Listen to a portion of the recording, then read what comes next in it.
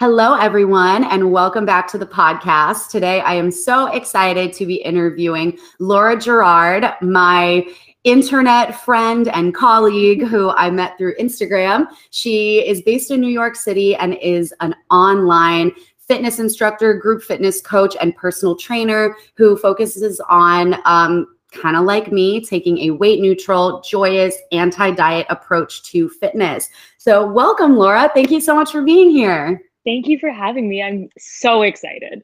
Yay. So I am just so excited to be talking to you today because I am like obsessed with you and everything that you do in the fitness space. For anyone who doesn't follow Laura on social media yet, you absolutely should. Instagram and TikTok. You put so much effort into your content and it is very entertaining. And I know I always appreciate it. But so I would love for you to kind of introduce yourself and talk a little bit about what you do in the fitness industry. Yeah, totally. Well, first of all those feelings are mutual. So thank you for that glowing recommendation. I honestly, you've been in this space longer than I have. So I look up to you in so many ways. So I really appreciate that. Thank you. Thank you. What I do in the fitness industry has changed so much over the past pandemic, basically. So I started working in fitness in 2018. I'm an actor. That's how I ended up in New York City. So working at like a boutique fitness facility was my day job. And then I discovered I really liked it.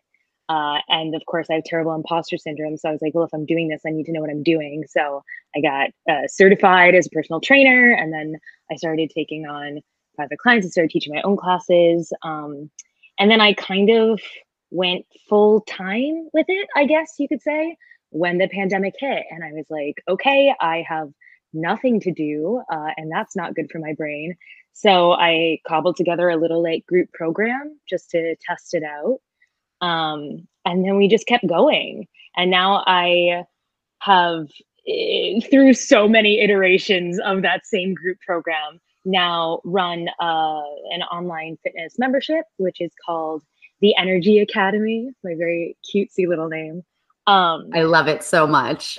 Thank you. I didn't want to name it after me because I didn't want it to be about me, which has been, this is a tangent, but has been like a very challenging part of advertising online fitness from the comfort of your own home and wanting to be like, it's not about me, it's about all of you, it's about things that are bigger than all of us, but like can only take pictures of me alone in my apartment. Like that's not a good matchup with the messaging.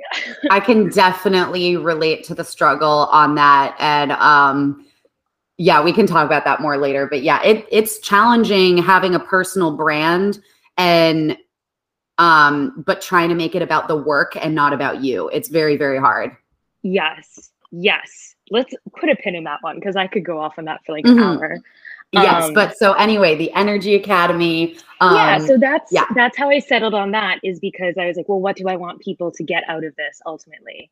And it was like, I want everyone to feel good energy. And that's always that's the biggest like comment or compliment I get. And the one that means the most to me is people be like, I love your energy. So I was like, okay, this is what we're going for.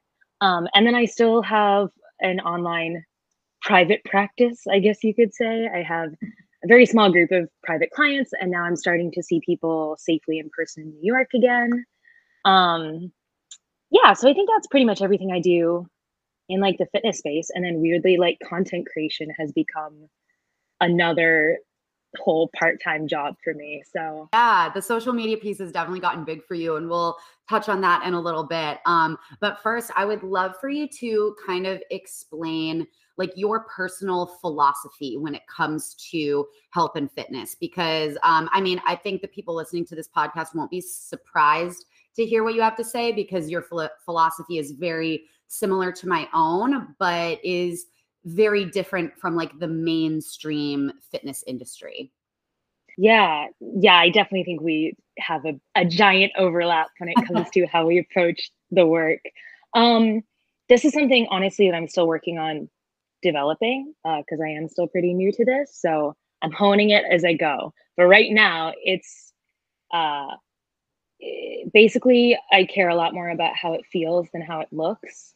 I think is what it boils down to. Whether that means what it looks like on your body or in your body, the shapes that we make. If you're wearing your cute matching set, you've got your expensive green juice, or you're doing it alone in your living room in the dark, in like your undies and the t-shirt that you rolled out of bed in, like making sure that it's kind of an inside out approach to fitness, and especially paying attention to, lived experience, and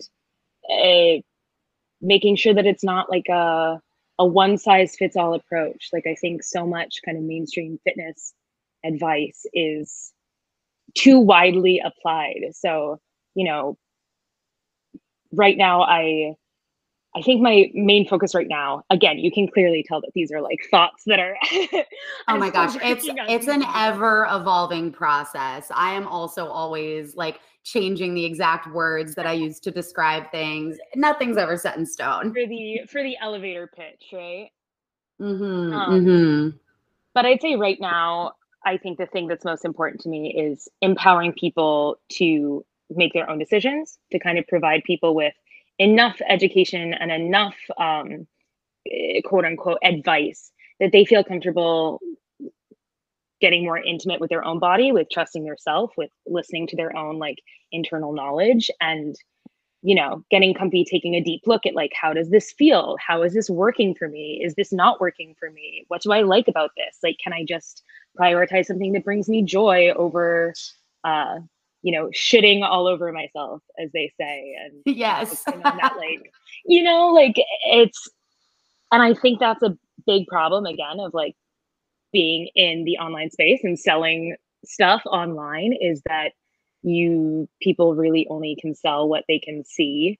So like, how do you approach people with the idea of like everything you need you already have, and let's figure this out together? And yeah, I love it. The way that you were describing all that, I think really emphasizes that the fitness and health and nutrition industries are so focused on like the tangible, the like, what is the diet plan? What are the optimal exercise to be doing for XYZ goals? Like the specific like physical things. And what you're saying is that what's also just as important is the more intangible, the attitude that you're bringing, the intention behind the decisions that you're making, and like paying attention to your internal world of feeling and emotions while you're participating in these physical things in the outside world.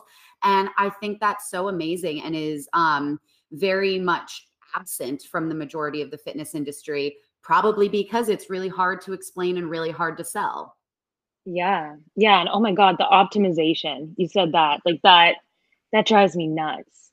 Like, I feel like with everything, if you're doing it 100%, quote Quote unquote. unquote, again, perfectly or right, like you're only going to burn yourself out. There's no way to do that. And I think 90, I'll be conservative, 95% of people, not 99% of people. I think 95% of people will be so much more helped by just like a little bit of movement, or one more vegetable, or a little bit of a break, or another hour of sleep, or one glass of water, rather than these really strict, like high performance based approaches. Because I know, like, I have major perfectionist tendencies and lots of like black and white thinking patterns, where it's like, if I can't do it perfectly, why even bother? And I think that is like the number one thing shooting a lot of people in the foot from experiencing the benefits of movement and nutrition and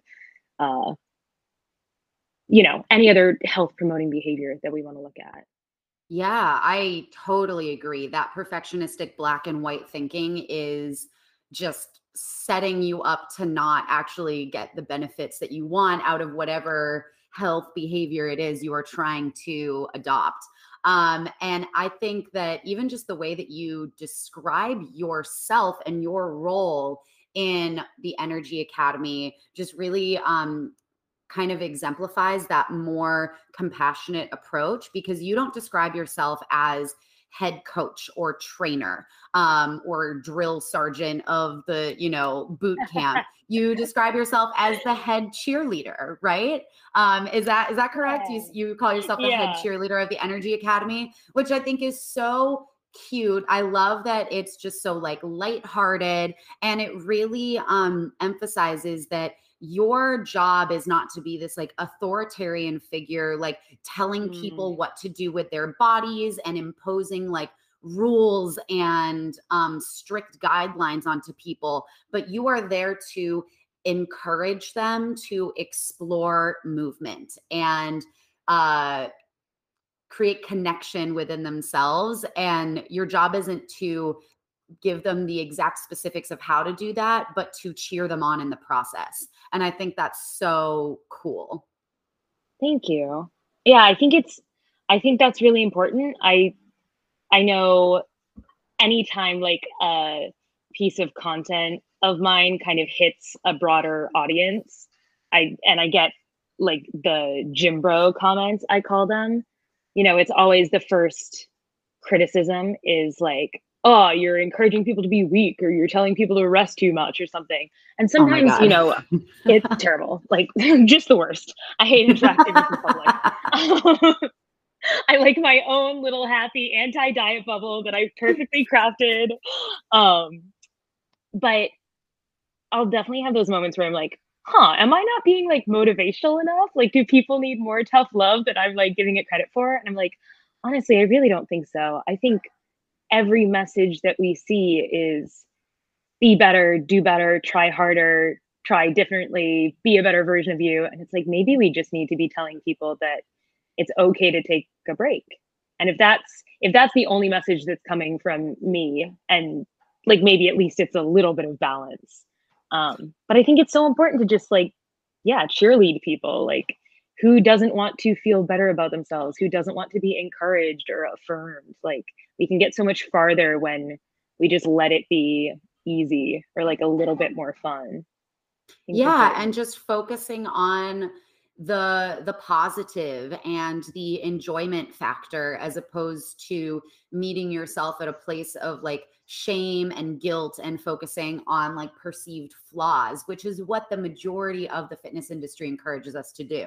Because the fact of the matter is, there probably are some people who don't resonate with your approach, and they do want more of a tough love drill sergeant type of coach for their own fitness journey. And like, they can find that literally anywhere else. That doesn't need to come from you. Like, that is the rest of the fitness industry. And like, you are carving out a space for something different for the people that don't do well with that type of tough love, which I think is more people than maybe we even realize, because we're so used to that tough love being the only option. But anyway, I would love to kind of go back to that comment you made about social media and some of your posts, like kind of going a little bit viral, because you've had that happen a few times. So what has that been like for you? Because you have been absolutely blowing up, especially on TikTok. It's terrifying, honestly. It's really overwhelming when something gets seen by people who weren't expecting to see your stuff, like by people who didn't necessarily already want to see what you were doing, or who wanted to hear you talk. Like, those are the times when I definitely get the most like hate DMs and like nasty comments, just like really out of pocket behavior. But I also don't want to be like too negative about that. Like, that's a really cool thing. And I'm very grateful that like my audience has expanded. And I've been lucky that like a lot of people have stuck around, because a lot of times when something gets big and like a lot of people find you, there will be like a period of major growth, but then a lot of times that just kind of immediately goes away. Your engagement will tank after that. Lots of people will unfollow you. Probably like 100 people unfollow me a day at least. And the more that happens, the less you take it personally, like the less it means to me. Because I'm like, great, you know, you didn't resonate with me, and I don't really want you in my space if you're just gonna fight me. Because right, like I want things to be easy for me too. I don't want to just Yeah, you're be not on debating TikTok. shit You're goes not away. TikTok. You're not on TikTok to debate people. You are there to like present your message to the people that it resonates with, answer questions for people who show a genuine curiosity to learn more. But yeah, I'm the same way. I am not there to fight. I use that block button liberally. If someone clearly is not asking questions in good faith, I have no problem not engaging with them, which I think is Yeah. a very important boundary to have with one's social media presence. Oh my God, so So important. what type And of hard to learn content? too. Not Yeah, to it not is. to interrupt you, but like I definitely feel like that's an acquired skill of just being like, you know what, I don't have to change anyone's mind. I don't have to engage further. Like the people, I'm lucky that like the people I'm surrounded with online are such a community. It really does feel that way. So like I care much more about protecting those people than like keeping the people who are looking for something to be mad at me about happy. Like I'd Yes, rather focus on especially peace here. when Instagram, TikTok is not like where your income comes from. Like the Yeah. mantra I always say to myself is not my job. Not my job. Like I Oh. post on social media because it's fun, because it's advertisement for my services, but it is not my job and I don't have to Mm-hmm. entertain the trolls. Basically, they are not Oh my entitled God, to that's my so time and knowledge. no, and it's like it's an extension of like your personal space. So when people come Mhm. in there just to be rude, like, you know, I'm all down for some healthy debate or like clearing up misunderstandings, but at a certain point, you can tell when people are willfully misunderstanding you, whatever you say, and it's just not worth your peace of mind. It No, really isn't. definitely not. Definitely not. Yeah. So, on the topic of like content, I would Mhm. love to hear about like what type of content you've been enjoying making recently. Ooh. Ooh, ooh, ooh. uh, let's see. I've been trying to be more casual about it.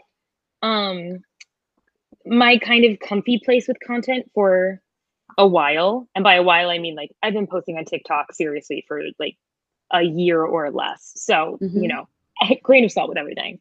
Um, but I started really making these kind of elaborate workout videos that have all those, you know, text stickers and the fancy little edits and are in time to the music and whatever.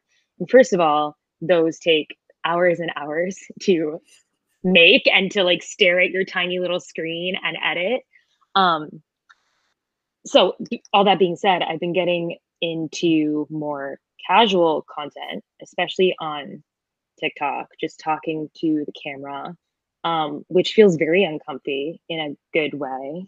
And trying to keep Instagram casual too, because I think that people connect to that more. Like the people I like to follow the most treat people on Instagram like they're their friends, like how we all treated Instagram in, you know, 2015 or whatever.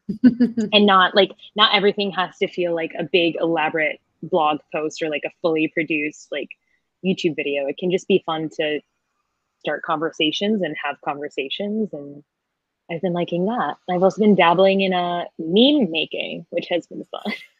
You are turning into quite the meme queen, I have to say. Oh, thank you. That's the highest praise. That's the thing that matters more to me than anything else. You can trash talk my fitness business. I just want to be good at memes. If the sense of humor hits, that's all that matters.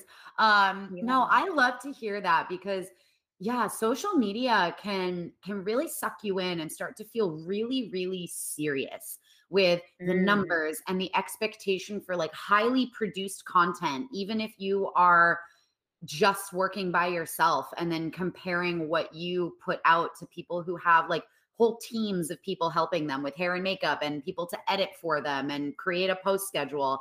And I think you're right that like taking a more casual approach not only can necessarily like it can resonate more with the people who follow you, but it also just makes it more fun for you as the content creator and easier to do it long term without it burning you out.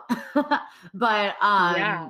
I know that there's also though pressure kind of from the other side because it's not always the casual posts or the posts that you expect that are the ones that go viral. So I would love to hear if you have any stories of like a post that you made that was maybe just kind of like an offhanded thing that you were not expecting anyone to see that ended up going viral.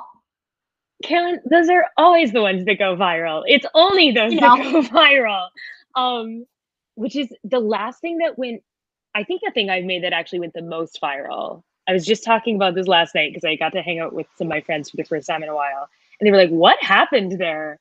And it's this reel on Instagram that I had posted on TikTok. It got like 10,000 views on TikTok, nothing, crazy big. It did fine. And then it has 7 million views on Instagram. Like, oh my and I've always God, been like, which what's one the is threshold it? for it's it is a reel of there was a trend going around TikTok where you posted like your childhood crush and then you compared it to like the person that you're with. And so my boyfriend and I had gone on the rowboats in Central Park, and he has really long hair right now. And so we were goofing around, and he's like rowing, and he had his button down shirt like kind of undone, and he had his hair like in the wind. We were cracking each other up, and I was like, oh my God, he kind of looks like the Beast from Beauty and the Beast, with the long hair when he turns into the human, right? Literally the stupidest thing of all time. So I did that trend with the cartoon beast and then like a 1 second clip of my boyfriend, and it just exploded, I guess. I love it. I love it. Because it's also, I feel like for you, it tends to be the like random, not fitness related post that all of a sudden goes viral Always. and then draws people to your page. Because this happened with Halloween too. Because didn't somebody famous repost your costume? Oh my God. I dressed up as Olivia Rodrigo for Halloween and she posted it on her Instagram story. But honestly, everyone's been like, oh, that's how you got 10,000 followers. And that wasn't it. No. It was the Beauty and the Beast reel. I got like 50 followers from Olivia Rodrigo posting that because when people came to my page, it was not an Olivia Rodrigo fan account, even though I No. adore her. So like they weren't going to stay. And that's the thing that always surprises me is like, the things that go viral are the 5 second clips of me doing something stupid or making a dumb joke. Like one of the ones on TikTok was about like shallow bowls. You know, those bowls that are almost plates, but they're bowls. That Yeah. has like nearly 1 million views. And so many people follow me from that. It's random stuff. And then I guess sometimes I just get lucky and people, come to my page and they're like, they like what they see and so they stay. But No, also, see, I know people who go ahead. Sorry. oh, I was just going to say, I think that is actually so powerful in a way, though, because people are coming after falling in love with a portion of your personality, of your sense of humor. They're like, I like the vibes that like this chick is giving off. And they weren't expecting to then be exposed to this like wonderful, refreshing new perspective towards health and fitness. And maybe not everybody's ready for that and not everybody sticks around, but the people who do are probably going to be some of your most like loyal followers who end up getting the most like positive impact from your page, partially because they weren't expecting it and they came to it first from just you and resonating with you. And I know I've had that happen as well. People following me just because they know me in real life or they like follow me for some random reason and then really, really resonating with my content, even though that was never their intention. And I just think that's one of the really cool things about social media. I love that perspective on it. And thank you. That's very sweet. I feel like we've talked about this before that like the people who need the message the most or like the people who are the most reachable are the people who are kind of on the fence. Mm-hmm. And not necessarily the people who already agree with you, who want to like talk around in circles about the finer points of like theory, or the people who like really adamantly disagree with you and will never hear you out. Like the people who kind of haven't considered the people who are completely new to like anti-diet talk or to like an alternative approach to fitness. Like I think those are some of the people who can benefit from the limited scope that social media can provide. Like those are the people who can benefit from that the most, just an introduction to a new viewpoint. So I guess, absolutely. Bless the For You page. That really Yeah, so funny. Oh my gosh, what a crazy app TikTok is, or what a wild app. But so, okay. So on the topic of TikTok and TikTok trends, it is in fact No Nuance November. And for people on TikTok, No Nuance November is this thing that I think started last year. I don't remember which creator started this trend, but it was basically this fun idea where instead of like starting intense nuanced discourse about a controversial topic, you instead just drop a hot take in a video, like a short video, without providing any kind of context or explanation, which is obviously not usually the best way to like communicate a point or start a conversation, but it can feel very refreshing when you usually put so much pressure on yourself to always provide all of that context and nuance in order to like convince people over to your side. Sometimes you just want to state your point and mic drop and leave it there. And that is exactly what No Nuance November provides. So I would love, Laura, if you have any spicy takes for No Nuance November, I would love to hear what they are. And then maybe we can provide a little bit of nuance. Okay. I'll try to rapid fire some and then we can maybe get into the weeds a little bit. Also, for anyone listening to this, I was enthusiastically nodding along to everything Carolyn just said about nuance in the internet and the danger zone. And this is also funny, not to stall too much on my hot takes, but my No Nuance November post last year was like the first post I ever made on TikTok that got a lot of attention. And I think it's because it made people mad. So I got a lot of comments, which is not a tactic I totally recommend because I think that's karmically not very good, but it does work if you're looking for some attention. It is certainly a tactic.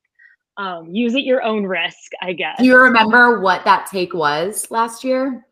Oh, it was, I gave like 15 takes in one video. And they're probably going to be similar.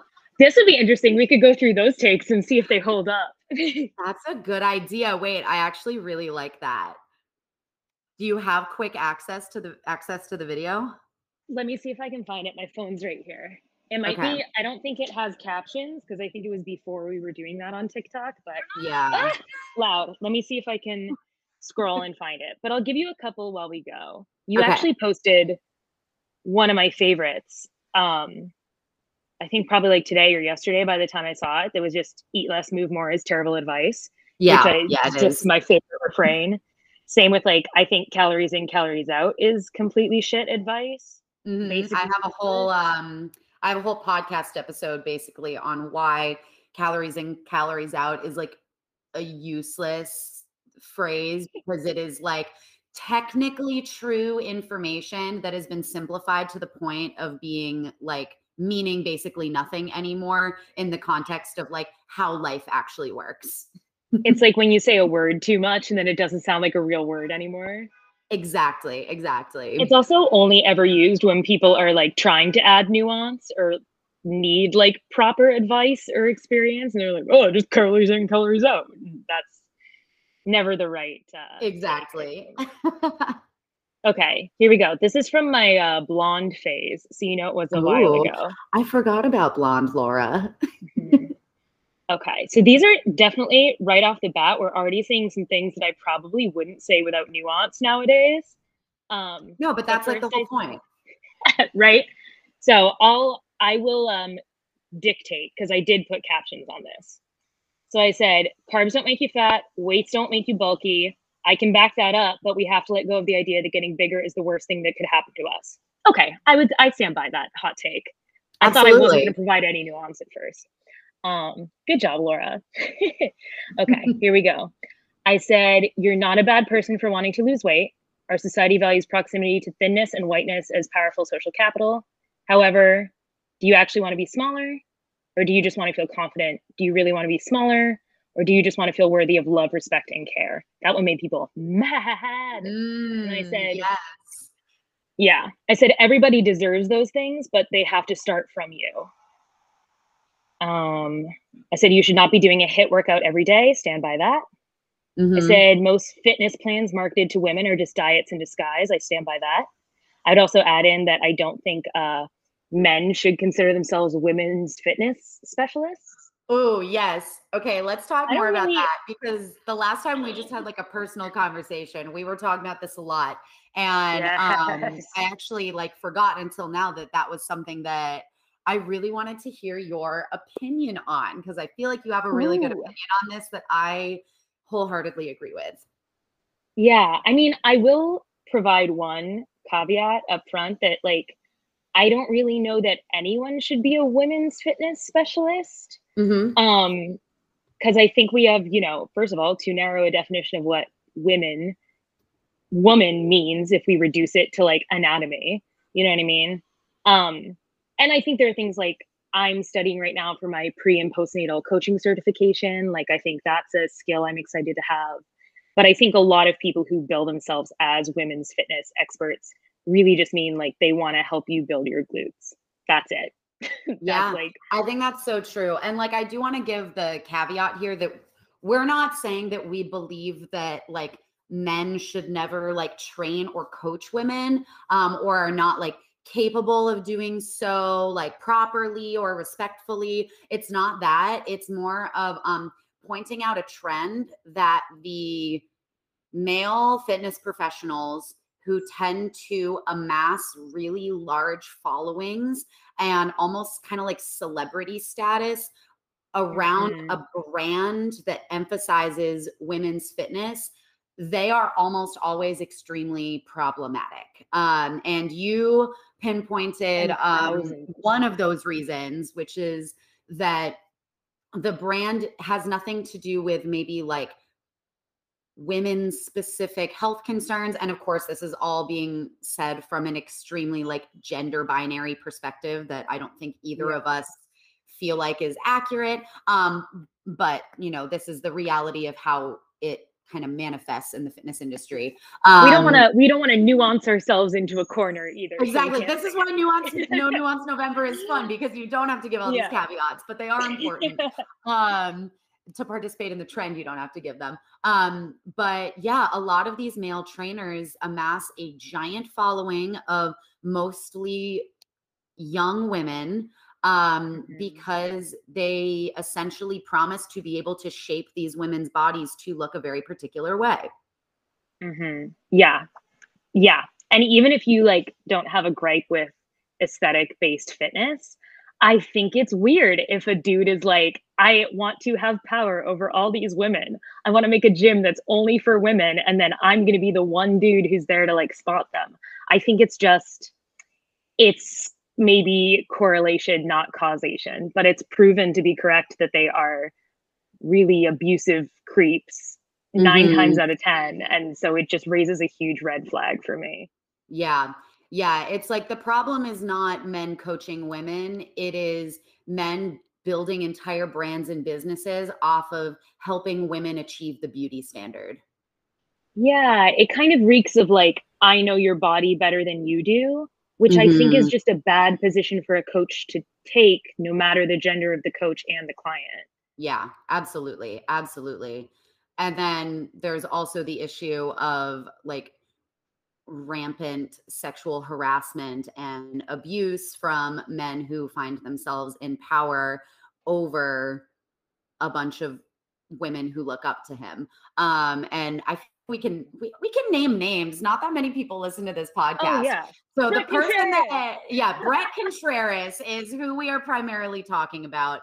Who, if you don't know about him, you're probably familiar with some of his quote unquote research. Like, it's not peer reviewed research, but he is the glute guy. He has a very successful and popular blog and website. And he's written at least one book that is kind of considered like the holy grail of like glute anatomy and training. And it is unfortunately true that he has probably put in the, pardon the pun, legwork more than anyone else to understand the most effective way of training glutes, which does have applications to like athletic performance, certainly.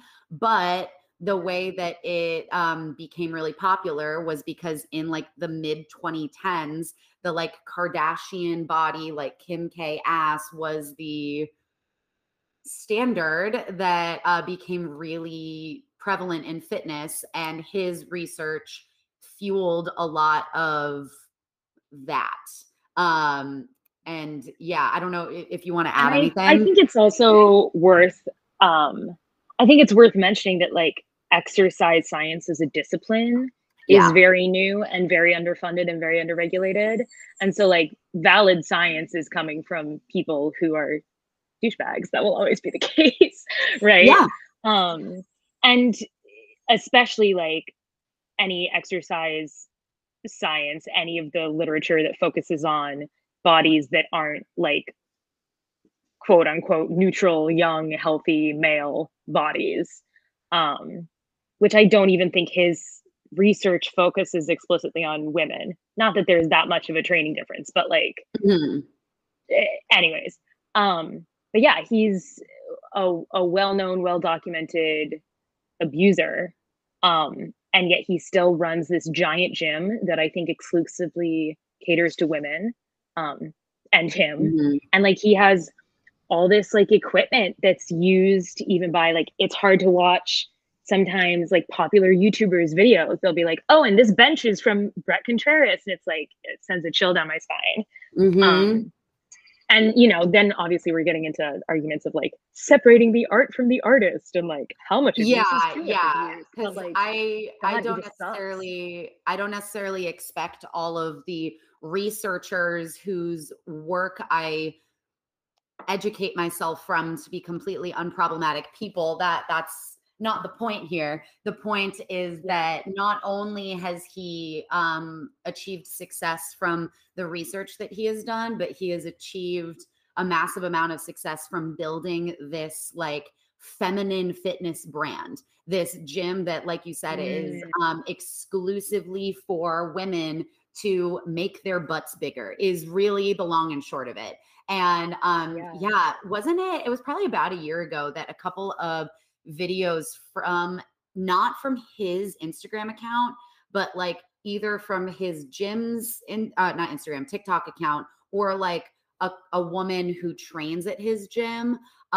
They went really viral. And when I first saw it, like, explain what your like emotional reaction was while you were watching that video. Oh my God. I did a response video to it on TikTok because I had such a reaction. But watching it, the video is just like B-roll of these women lifting like heavy weights, which is cool and fun and awesome to see. And being like, this is a women's gym. We empower each other. We're here to pick each other up when things fall down. Like, so empowering. And then the last shot is Brett Contreras spotting someone squat right behind them, like right behind their hips. Like, and watching that is like, it's like a jump scare. It's like a pitfall in your stomach.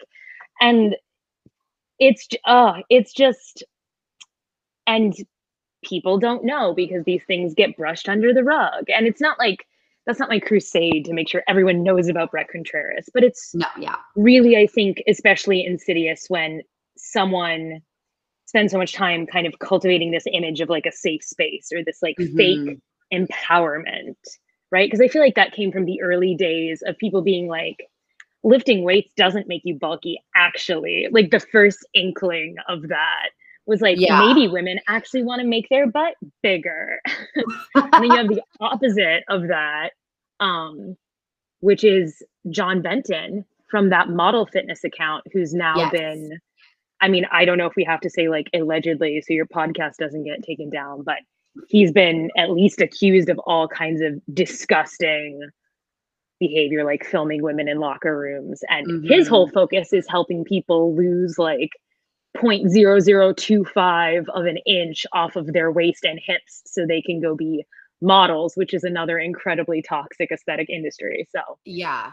And then I think like along those same lines, there are so many like boutique fitness brands targeted at women, started by men, or even if maybe the main instructors are women, the like owner and mhm. founder of the company is a man. And Oh my the God, yeah. whole, even if the brand tries to cloak its true nature with language of empowerment and like we're a family here, like we create a community for women to exercise in peace or whatever it is, like I don't know. We're just kind of riffing here, but to any listeners who are maybe trying to like glean some sort of like what's our point here, like what's the advice, at least from me, it's like with any fitness brand that you're looking at, any single one, but like I feel like it's even more common when men are in charge of them.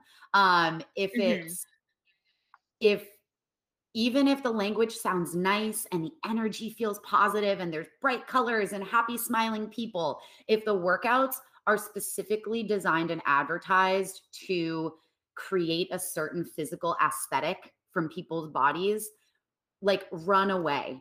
It is just diet Run, culture. Yeah, it run. is just diet culture and the thin ideal disguised as like empowerment, um just to make money for the people who have started this business. Like, and I don't always Yeah. think that people start these brands with poor intentions. Like, often they Mhm. probably do genuinely believe that the way to empower women is to give them the tools to look hot. But I personally disagree with Oh. that framework of thinking. Yeah, yeah. I mean, first of all, like everybody go read Fearing the Black Body by Sabrina Strings, please. Yes. Um, and then read it again. And yeah, it's just not to like really put on my tinfoil hat, but all the stuff about like biohacking and even to a lesser extent, like being in control of the way your body looks and like designing your own body, like getting to kind of Frankenstein together your ideal body parts by doing this specific class in this specific way with this specific instructor. Like all of that reeks of weird, like human design, like creating some kind of It feels a cookie cutter, little like it feels a eh, little eugenicsy, like eugenics yeah, adjacent. Yeah. yeah. Well, and I think it is like trickle down eugenics because that's where we get these ideas from, you know? Yeah, that there's a Ugh. one type of good body and everybody needs to be trying to make their body like that. And Yeah, that anything that differs from that sort of average is like divergent and needs to be kind of controlled, which isn't true. Like average bodies look completely different. There's no like standard deviation from the mean. exactly. And like biodiversity is always a good thing. Yeah. In humans as well. But yeah, oh my gosh. I had a thought and now I've kind of lost it. Um but just to get back to like no nuance November. So you went through kind of like some of your I know take. we're getting dangerously I close know. to rant about Nazis, and we were No, just I talking know, about I this. know. I'm like, let's pull it back. This is a conversation for maybe a Okay. different podcast. Um, but do you have any like no nuance November takes for this year that you are excited about? Ooh, ooh, okay. Yes, I do. Well, I have like three more in this video, so I am gonna read those because we didn't get all the way through the original Okay, TikTok, so okay. I can give my brain a second to reboot. But I followed that up with no one but a registered dietitian should be giving you a meal plan. Stand by Dang, that. yes. Got a bunch of love from registered dietitians on that because they do not get enough love on the internet in general. Mm-mm. Oh, the next one, brilliant. I said the dude who popularized the hip thrust is a known abuser. Stop supporting him. Yes. Full circle. I do love hip thrusts, by the way. Not trying to knock hip thrusts. Just You didn't invent just them the though, two. so it's fine. Yeah, yeah. And then I go into a very not no nuance, November appropriate take where I say your race, sexuality, gender identity / expression, mental well-being, and relationship to food and your body are important parts of your health. And then like anyone you work with who should be considering those things if they like promise they care about your health, which Yes. I've Oh, I'm learned over now here to like say a snapping. little less. I think it's more important to like say a point that people can digest and then like loop them on. But I think that's probably the most important one. So Yeah, I think so. So, everybody, if you want to like actually go watch that video and absorb some of those takes and ruminate on them a little bit, you should already be following her, but you can go to Laura's TikTok and scroll back to last year. But yeah, the oh, blonde so thing. much fun. I'm like very excited to be filming some more hot take, no nuance videos, but like with the secret intention that like I want someone to ask, like, hey, like this Of is really course. interesting. Like, can you actually give some nuance? Because like, yes, absolutely. Because you love nuance. And I mean, nobody ever asks for nuance. So it's a trap. It's an engagement trap. it's a trap. Exactly. It's an engagement trap. I do um, have two fresh takes for this year that I yes, let's can hear 'em. provide. Okay. So number one would be that any fitness professional who promises either weight loss or a physical change in your body is lying to you. I agree. And then number two would be that, and I don't know how to word this for TikTok, but it Mhm. would be that people watching my content give me a lot of assumed authority because of the way my body looks. Oh, yeah. Yeah. I mean, thin privilege, essentially. Yeah. Um, Yeah. yeah. Thin Oh, I privilege, love white that. privilege. So I think if you have the time, because I don't need to go just yet, but I would love to maybe like dig into those and give a little bit of context because I think those are Oh, hell two yeah. really interesting and important statements that I think will be getting a lot of people thinking. So read that first one again. Oh God, it's not written down. I'll try. Oh, um, if you can remember it's it. the fitness professionals who promise you like a change in your body are basically lying to you. Yes. Okay. Do you Um, care to expand on that a little bit? of course I do. Of course I do. I love nuance. Um, yeah, so I think I'll try not to get like too deep into my tinfoil hat again, but Feel the free. lying to you rhetoric is definitely like inflammatory to, get Mhm. people to stop. It's more that, they're making promises that they can't guarantee, that they can't deliver on. And I have my own gripes with aesthetic based fitness for various reasons. But I think ultimately, like, especially as a personal trainer, as a group fitness instructor, like our scope of practice is small. And even if someone had valid reasons for desiring an aesthetic change, like the amount that we have control over in the small portion of the day we spend together, like the work that we do together just can't guarantee results like that. Like I can maybe guarantee you that you'll sleep better or guarantee you that you'll feel a little bit stronger or that you'll gain some endurance. But even those things, like we just don't know how people's bodies will react. Everyone's Mhm. body is so different. And if we were to invest in manipulating that one metric, that's going to take a lot more than just the, whatever care a fitness professional can give you. Like that's Mhm. not, and I don't think that's our job and it shouldn't be our goal. Um, but I see so many people selling programs online about like, oh, lose 10 pounds in this number of weeks. Like, and that's the first rule that they'll give you of advertising as a fitness professional is they're like, people need to see numbers. And I'm like, that's Mhm. such a red flag. Why are we getting numbers involved at all? Like that's not going to be the same for everybody. It shouldn't be the same for everybody. There's just no way. If you're making those guarantees, it's a lie. I Yeah. think it's No, malpractice. I completely agree. And this was one of the many reasons that I left my last training job at a gym before going solo with my training business. And it was that I like I said, one of the many reasons, but I felt all of this like discomfort with the way that I was expected to onboard new clients and like attract new clients and get people to set goals in order to stay training. Because I was essentially told that with every single person, we were required to set some numbers based goal.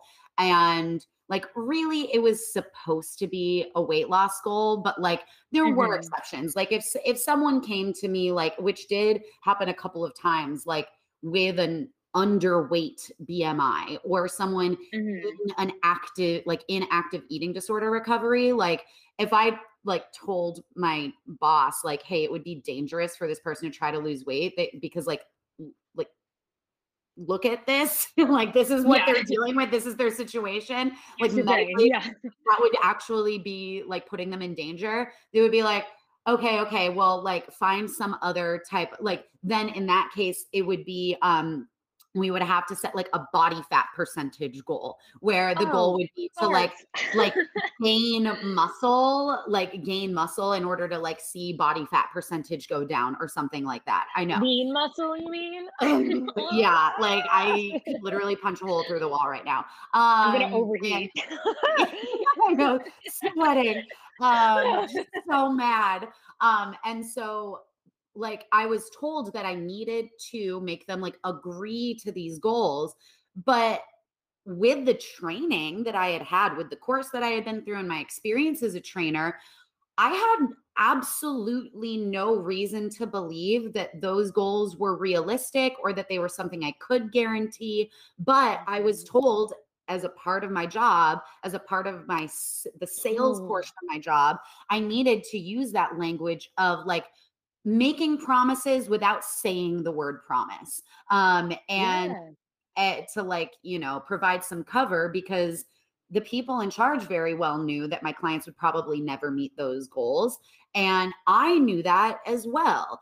And so I was quote unquote just doing my job, but I was actively lying to the people who came to me to train because it was just considered a part of what you do as a trainer in the industry. That like, it's how you get them in the door. It's the only way to get someone to commit to training is if you make this type of promise. And I think that's just such a limited way of understanding why people exercise. Well, I think to circle back around, like to the first stuff we were talking about, like if you set people up for failure like that, it's automatically operating from a deficit. It's going to always operate from a place of shame or not measuring up to that goal. It's like dangling the carrot in front of the stick. And I think like if anyone's listening to this who isn't really like in the fitness industry, that's standard practice. That is common. That's 97% of the fitness industry. So it's not like some, I just to give everyone an idea of how like standard that is if they haven't, been in that situation. Yeah, like also, the only reason that people like you and I are able to be so vocal about our like non-traditional philosophies towards fitness is because we are not working for someone else that would like threaten to fire us because of our beliefs around this. Like we are truly in the minority and really pushing against industry standards.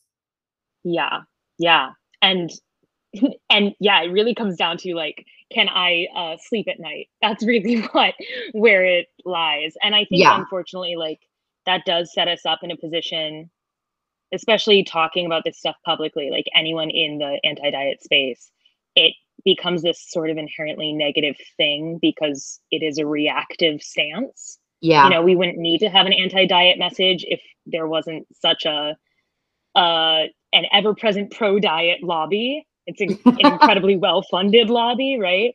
But I think also from like a trainer perspective, and I don't think our perspective matters as much in like the coaching relationship, like it should be all about the client.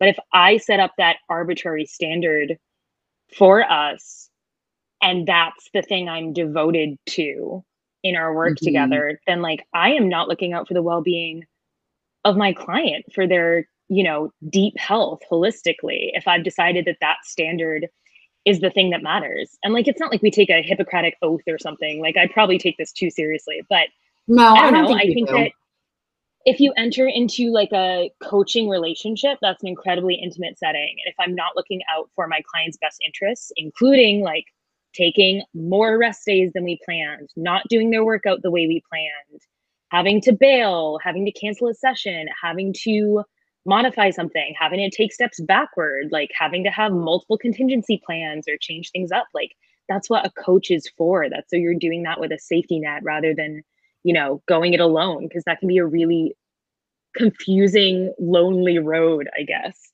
Yeah, and I think that I don't think you're going too far with that or being too dramatic, because I think that the public perception of the fitness industry and like the fitness world is that that fitness is healthy, and the fitness industry is exists in the best interests of like the health of the people who participate in it. And Mhm, unfortunately, that is widely not actually the case, mhm, because so much of the fitness industry encourages like disordered behaviors, dangerous behaviors, um, things that are not supported by science, but like claim to be good for health. And like a part of mhm. that is like the obsession with weight loss, the obsession with using appearance and body size as a proxy for health. But despite all of those issues, the like fitness is still seen as like adjacent to the healthcare field and like the Yeah. world of health and wellness. And so I think every fitness professional, at least to a certain extent, does enter the field with an intention of helping people be healthier. But it's I really think so easy too. to get sucked in to the industry that ultimately cares about sales and money over the actual health of the people who are the customers. Which again, putting the tinfoil hat back on, that's a problem with the healthcare industry, period, in America too. Absolutely. Like, Yeah. so we don't have to go down that road, but it's Yeah. definitely, you know, fitness is the underregulated step sibling of the problems with the medical industry, right? Yes. Ay, ay, ay, ay. Yeah. Well, but so yes, any trainer who promises specific weight or aesthetic based results is lying to you, whether they are willing to admit it or not. Yes. And I will say, like, to give them the benefit of the doubt, I think that usually comes from a place of also lying to themselves. I think Lying that to themselves because, and being lied to by the industry that they work within. yeah, that's what every training is about. Like, that's what every Mhm. certification process, like, those things need a complete overhaul. And because people get into the fitness industry from being, you know, consumers of the fitness industry, like, it's Mhm. always going to be an issue until we fix it. And it's getting better. It Exactly. really It is is. getting better. It is getting better. Okay, so I want to move on to that second hot take, and we can kind of Ooh. dissect it a little bit because this is very Yeah. fun. Ooh, I'm sorry. I was just futzing with my lip Oh, balm and I slammed it down on the table. hold on. My doorbell just rang. 1 second. Great. Did you hear all that? Oh, I heard I'm on a call. It's not a good time. Yeah. It was either Girl Scouts or Mormons. No, it was some guy named Billy asking if I wanted my house painted. Oh. Aw. This is the like probably the one thing I don't like about being a homeowner is that people have access to my actual front door now. And so like strangers Mm, can just knock on my door and try to sell me things. And I'm like, hate that. please go No, away. no, no. Oh my God. No, leave me alone. Don't perceive me. Don't come to my place. Good. Well, we can Yeah. cut out all the bonus noise then. Sounds good. Okay. So Okay. anyway, back to it. Second hot take. Let's do it. Whew. All right. Second hot take. Um, so this is a tricky one to navigate, I will say. Um, and it's something I'm becoming increasingly aware, like that SpongeBob meme. I'm becoming increasingly aware of the ways that I relate to my body publicly, um, especially on like my social media channels, but also, you know, in real life, in my interpersonal relationships with my clients, et cetera, et cetera. Because, you know, I think lived experience is a big part of what we do, but also we have to understand the limitations of lived experience. Um, but you know, if you've never seen a picture of me before, I'm a thin white woman. I, um, when people find my page, I imagine that I am their idea of what a fitness instructor would look like, you Mm-hmm. know, and maybe giving myself the benefit of the doubt, maybe like a less intimidating fitness instructor. I don't think I give off like Jillian Michaels vibes, but Well, you're you know, not like you and me both. scowling and being actively mean to people. You're like smiling and friendly. So that's already a step up. It's a step in the right direction. But I'd be interested to hear your perspective on this too, because I think, you know, we inhabit kind of the same space this way. But I think, you know, definitely have to acknowledge the privilege of the body I'm living in. I'm able-bodied, I'm, you know, straight presenting, I'm cis, like all of those things, where that gives me a leg up in the algorithm. And that's the simplest way to say it, is that whether I choose to use it that way or not, I try really hard to avoid using my body for advertising of any kind. I try, when I'm talking about body image, or I'm talking about food, or I'm talking about like self-love, I try really hard not to put that like on my underwear pictures. Like I'll just post my underwear pictures and move on. But I try not to like I don't know. I feel really uncomfy with that. I'm trying to navigate that, where I'm like, well, I think, you know, human bodies are beautiful and I appreciate like the artistry of that, but also I know that if I'm putting my like body love message next to a picture of my skinny white ass, like that's just reinforcing everything that we're fighting against. But you know, I know people are more inclined to listen to me on TikTok because maybe I look like someone who has lost weight. Maybe I look like I know how to be quote unquote toned, or I know how to, you know, build glutes. And ultimately, like, yeah, like I'm a very active person. I have a very active lifestyle, yada, yada. But also, at 90% of the way that I look is because of genetics. I have not wavered from this too much in my entire life. And I never had a kid. Like I've not experienced a huge amount of body change. And that's not, my body is not my business card. My body is not it's not a testament to the services I provide. It's not a testament to my knowledge, or anything like that. But I mean, just existing publicly on the internet and posting videos of my body moving or photos of myself, I know that there is that implicit, you know, I've got it figured out because I'm in this body. So and that message is not coming from from you. It's coming from the context of the world that you are posting like content in. And it's a really hard line to walk. I have definitely experienced a similar type of that like push and pull and trying to figure out like what is the most, because in the end, what we're looking to do is be the most effective at our jobs, which in this case means like training or instructing people in a way that actually improves their lives. So we want to avoid creating triggering situations for people with body image issues or a history of disordered eating.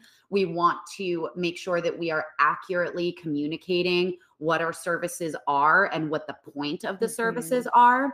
And no matter what, it is challenging to do that in diet culture because most people will first interact with our content from the context of understanding fitness as something that changes the way your body looks, and fitness instructors being examples, like physically visual examples of what their services are supposed to provide for you. And it's as aspirational individuals, content. Aspirational content is what most of the fitness industry uses to market. And so it's definitely a tricky situation to because I mean, I'm sure if you're anybody who's listening to this does know what I look like, but similar body type to Laura, naturally thin, white woman with like some visible muscle tone. So we just honestly, even if we like barely exercised at all, we would still inhabit bodies that adhere very closely to what is considered acceptable in our culture and what is even considered acceptable, quote unquote, like that narrower standard for what people perceive to be what like fitness instructors should look like. And so yeah, it's definitely tricky to be like, hey, this is just what I look like, and I want to be very clear that my job is not like, I'm not trying to make you look like me. Yeah. That is not the point of anything I post. That is not the point of the services I provide. I don't know how to give you an arm workout that will make your arms look like mine. That is impossible. And that's not the point of what I do. And it's hard to communicate that because that is the point of what almost every single fitness instructor historically has done. Yeah.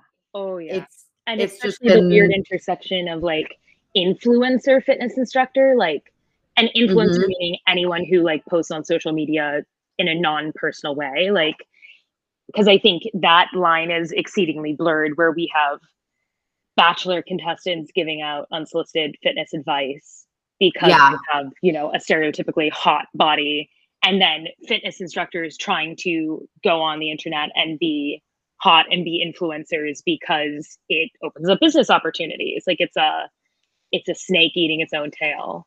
And I feel like that trickles down to, I think about this so much. It's really a fun space inside my brain, but I think about that all the time with just like I love cute workout sets. I love them. Mhm. I have always been interested in like fashion. Not that I think athleisure is fashion. It certainly isn't. So don't cancel me for saying that. But I like I love working out my cute little two-piece sets. Do I think you need to do that to have an effective workout? Absolutely not. But like most of my content is me like, you know, dressed up in my little spandex, like Mhm.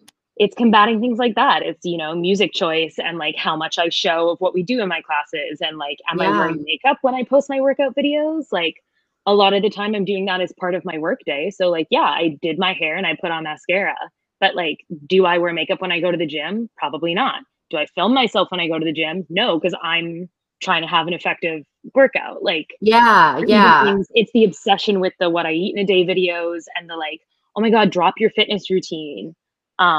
And it's like, I don't want anyone to train like me. Like, I make sacrifices with my health so I can do my job effectively. Like, Mhm. I would never recommend anyone does 2 workouts a day. Sometimes I end up doing 2 workouts a day because I need to coach someone virtually and I end up doing it with them.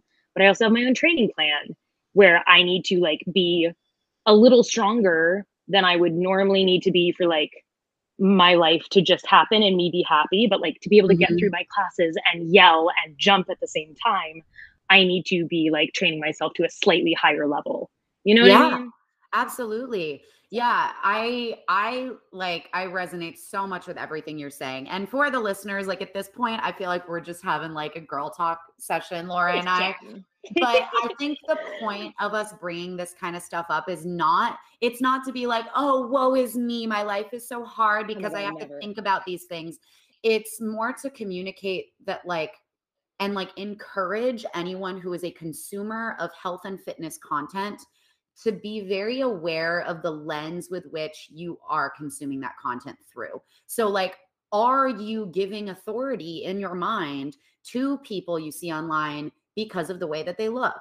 Do you see someone who fits into your definition of what a healthy, fit body looks like, which, if you were raised in diet culture like we were, is someone who is thin, right? And able-bodied. Do you see someone who looks like that and just assume they know what they're talking about, assume that they have the credentials to be doing what they're doing, assume that like everything that they say will then apply to you because you wish that you looked like them? These are all just like things to be conscious of because it's often so unconscious, and it's where we run into a lot of trouble. And the fact of the matter is, you don't have to follow fitness influencers. I mean, first of all, at all, but you also don't have to follow We'd anyone probably who, actually encourage you to unfollow all the yeah, fitness maybe, influencers. but like even thinking of you and I as influencers, because maybe we don't have millions of followers, but we do post content that is meant to influence people.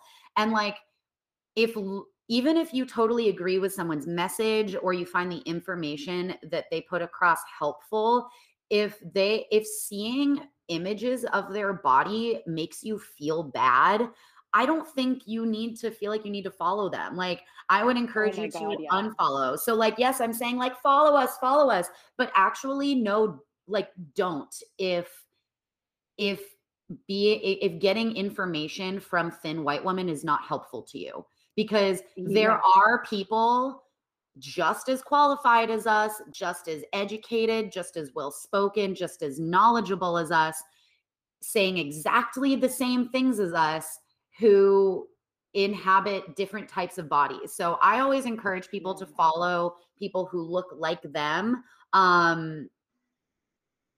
because sometimes it's just easier to learn that way. Because you're like, I don't know.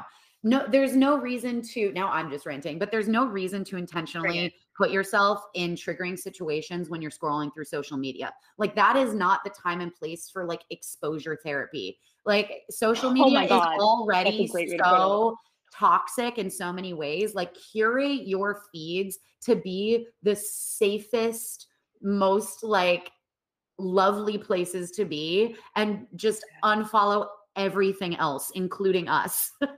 Give yourself a fighting chance. Oh my God. Yeah, I had someone comment on one of my TikToks a couple months ago. I had made like 4 videos about anti-fat bias in a row, which, like, sure, maybe I should switch it up a bit, but like that was what I was feeling that week.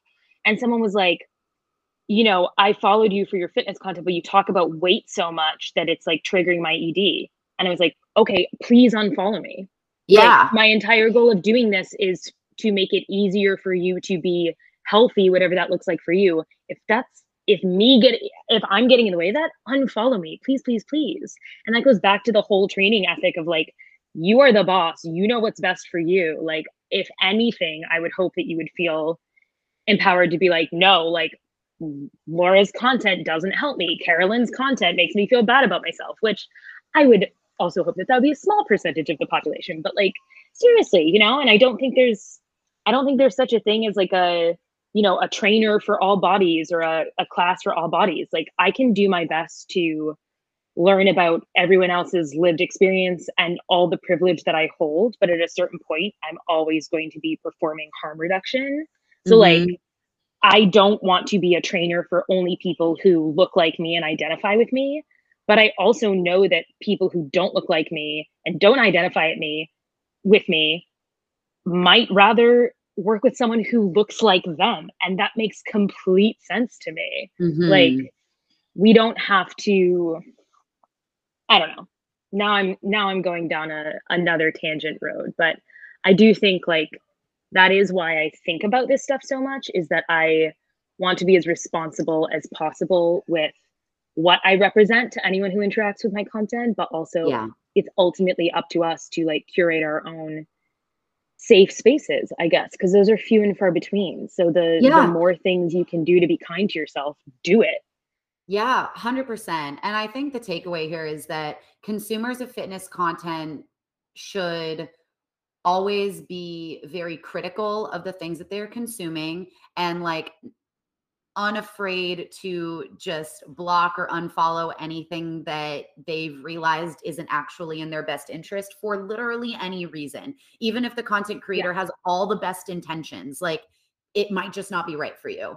And then for fitness professionals, it's really, really important to be aware of the types of privilege you hold, especially like when people look at you, if you are posting pictures and videos of yourself as a part of your business. And just aware of what types of narratives you might accidentally be feeding into, just because of the context of your body in the world around you. And it's like, it's not a blame game. It's not a like, you are a bad person or it is your fault because of blah, blah, blah, blah, blah. It's just an awareness of the problems that just happen to exist and how that intersects with the way that you exist, and then doing what you need to do to create the type of change that you personally are trying to create. And I mean, so easy when you say it like that, but it's like, I don't know, it's just about awareness more than anything. Yeah, just being like a little bit better as much as we possibly can. Yeah, and like this is again on both sides, like anyone who has like an aha moment realizing that, I was buying into something that was toxic for me, or I was accidentally perpetuating something that was harming others. Like having a lot of compassion with yourself, because like it's not your fault that diet culture and fat phobia and like exist. Like you didn't create these structures, you didn't ask to exist within them. And yeah, learning is a constant process and no one's ever going to be perfect. Yeah. Yeah. And I think something that's been a helpful reframe for me, like feeling all these feelings about the way I exist on the internet, is like when I first became kind of aware of these privileges, I think it was immediately from a place of guilt and feeling the need to provide 100,000 caveats and kind of talk myself into a little circle. And now I think I kind of approach it from a place of like, well, my privilege has given me this sort of unearned leg up that allows me to kind of take this messy action and maybe piss some people off and be sort of protected from the worst effects of that. And maybe if I can be, the one using that privileged body a little bit for like a meat shield from the people who are doing the really important lived experience work of, just unfortunately being in the position of being political figures just because of the body they were born into, but if we can reach the people who might be a little more resistant to that message because they're more willing to listen to, someone who looks like you or I, like that's a worthy use of that privilege rather than viewing my privilege as something that like traps me. Because I think that's inherently it's very selfish thought pattern. It's about like being a gateway. It's about being like a soft landing for people who are not quite ready for to fully contend with the reality of everything, because it's painful to contend with. And yeah, it's easier coming from someone who like looks the way that like your internalized expectations would want them to look.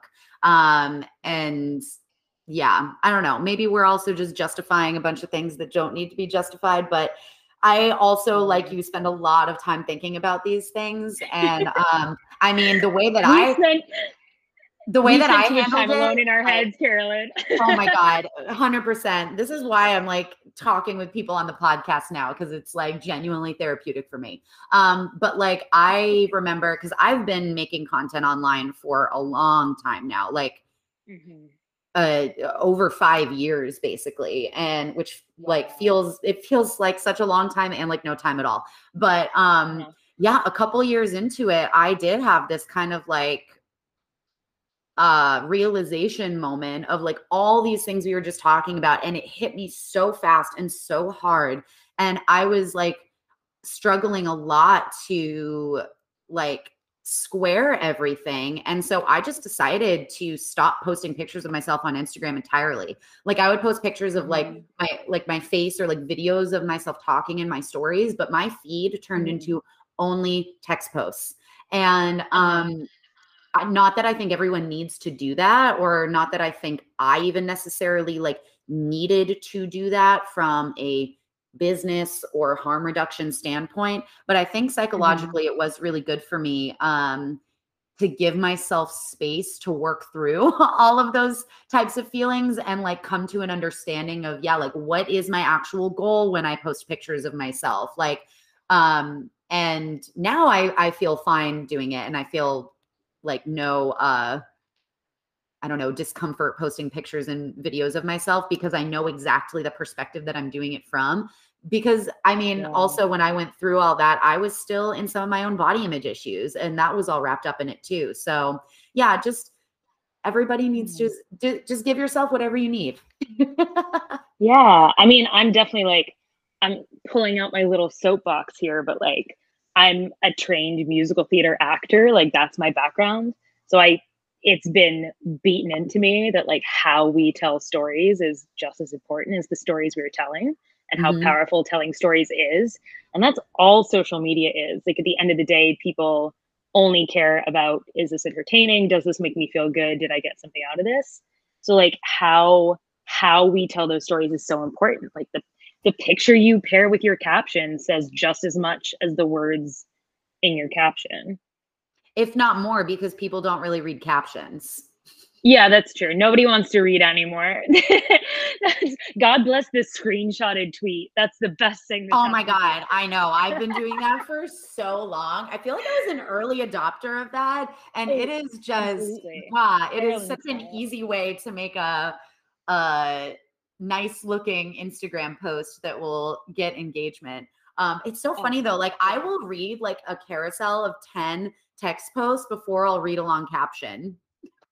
Yeah. I don't Yeah. know. I don't know. Oh, social media, so wild. Okay, so I do want to wrap things up here because we've been talking for a while, which has been so much fun. Thank you so much for dedicating so much of your day to this. Thank But you for I would having just me. love if you could share just like any like piece of like wisdom for people who are listening, whether that have to be with like body image or confidence or fitness or whatever. Like what's just something you feel like the people need to know? Only one piece, Carolyn? Damn. Or 10 or 15. Like I actually don't have to be anywhere, so let's go. Um, okay, I'll keep it short. I'm getting better at editing myself. And I think that comes down to self-trust and trusting yourself that you'll have another opportunity to speak, and that if you're misunderstood, you'll have time to explain yourself, right? We don't have to explain ourselves up front. Ooh, oh boy, that was like an arrow to my heart there. Oh Okay. man. I'll be taking Um, that one to therapy. Anyway, continue. Amazing. Okay, so I'll share two things. One thing that was actually kind of a half discovery from this morning, and then one thing that is something I posted on my stories a while ago that kind of resonated with everyone. That's an idea that's really comforting to me. So the one from this morning is that, again, I mentioned like I have perfectionistic tendencies. I have like an all or nothing brain. Very different from the talking I do online, but that's why I talk about that stuff, because I need to hear it too. Same. Um, right? I've realized a lot of my like power through tendencies, whether that comes to like fitness or work or like, any negative patterns in my life. Um, I It's been very important for me to get outside and go for walks in the morning to get my sun, to get my vitamin D, whatever. And so like this morning I was in work mode. I basically rolled out of bed and taught a class, and it was working, knew we were recording this podcast, and was like, I want to get outside, but I also have like 6 more things I want to do before we sit down to do that. And I was like, nope, we're going for the walk because that's important. Otherwise, I'll go crazy. Um, and then I was like, why was it so hard for me to put everything down to go for this walk that I knew I would enjoy, that I knew would be beneficial, that I've learned time and time again that if I skip it, it's really detrimental to me. So we've got like the empirical research there to back that up. And I was like, I think it comes down to self-trust and trusting myself enough that if I give myself an opportunity to put my work down, that future Laura will come back and pick it up. And I think Mm. that's like a big secret to consistency too, that we feel like if I quote unquote fall off the wagon or get off track, which I hate those sayings, but that like the track won't be there waiting for me, or the wagon Mm. will have been lit on fire and I can't just pick up where I left off. It's But like I a think fear picking of up, losing momentum. yeah. And I don't want to discredit momentum. Like I think momentum is important, consistency is important, but I think we have to look at it from like, first of all, a much more macro level, especially when it comes to consistency. But also like I don't need to be so rigid with myself. I don't need to have a plan for every single moment of my day or my week or my life, if I trust myself enough that I will be able to make beneficial decisions in those moments, that I will listen to myself enough to do what I need to do. So that's number one. I love that. Honestly, any lesson in self-trust, I feel like is so applicable to like anyone who would be listening to this podcast, because one thing I say all the time is that like one of the like number one things that diet culture does that is so destructive is that it conditions us to not trust ourselves. And like a lot of that, like a lot of the conversation around that is centered on like the body, like not trusting our hunger, not trusting when our body says we need rest or when we're injured or whatever. But I think it extends to these other types of things too. Yeah. Like not trusting yourself to be able to make the decisions you want to make or do the things that you want to do, because this like hustle culture, diet culture, like intersection teaches us that everything good has to be forced or everything good has to be unpleasant.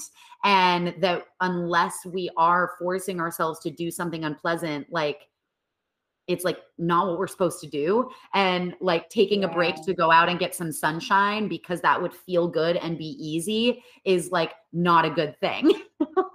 Yeah. And like, I think also that comes down to tinfoil hat back on.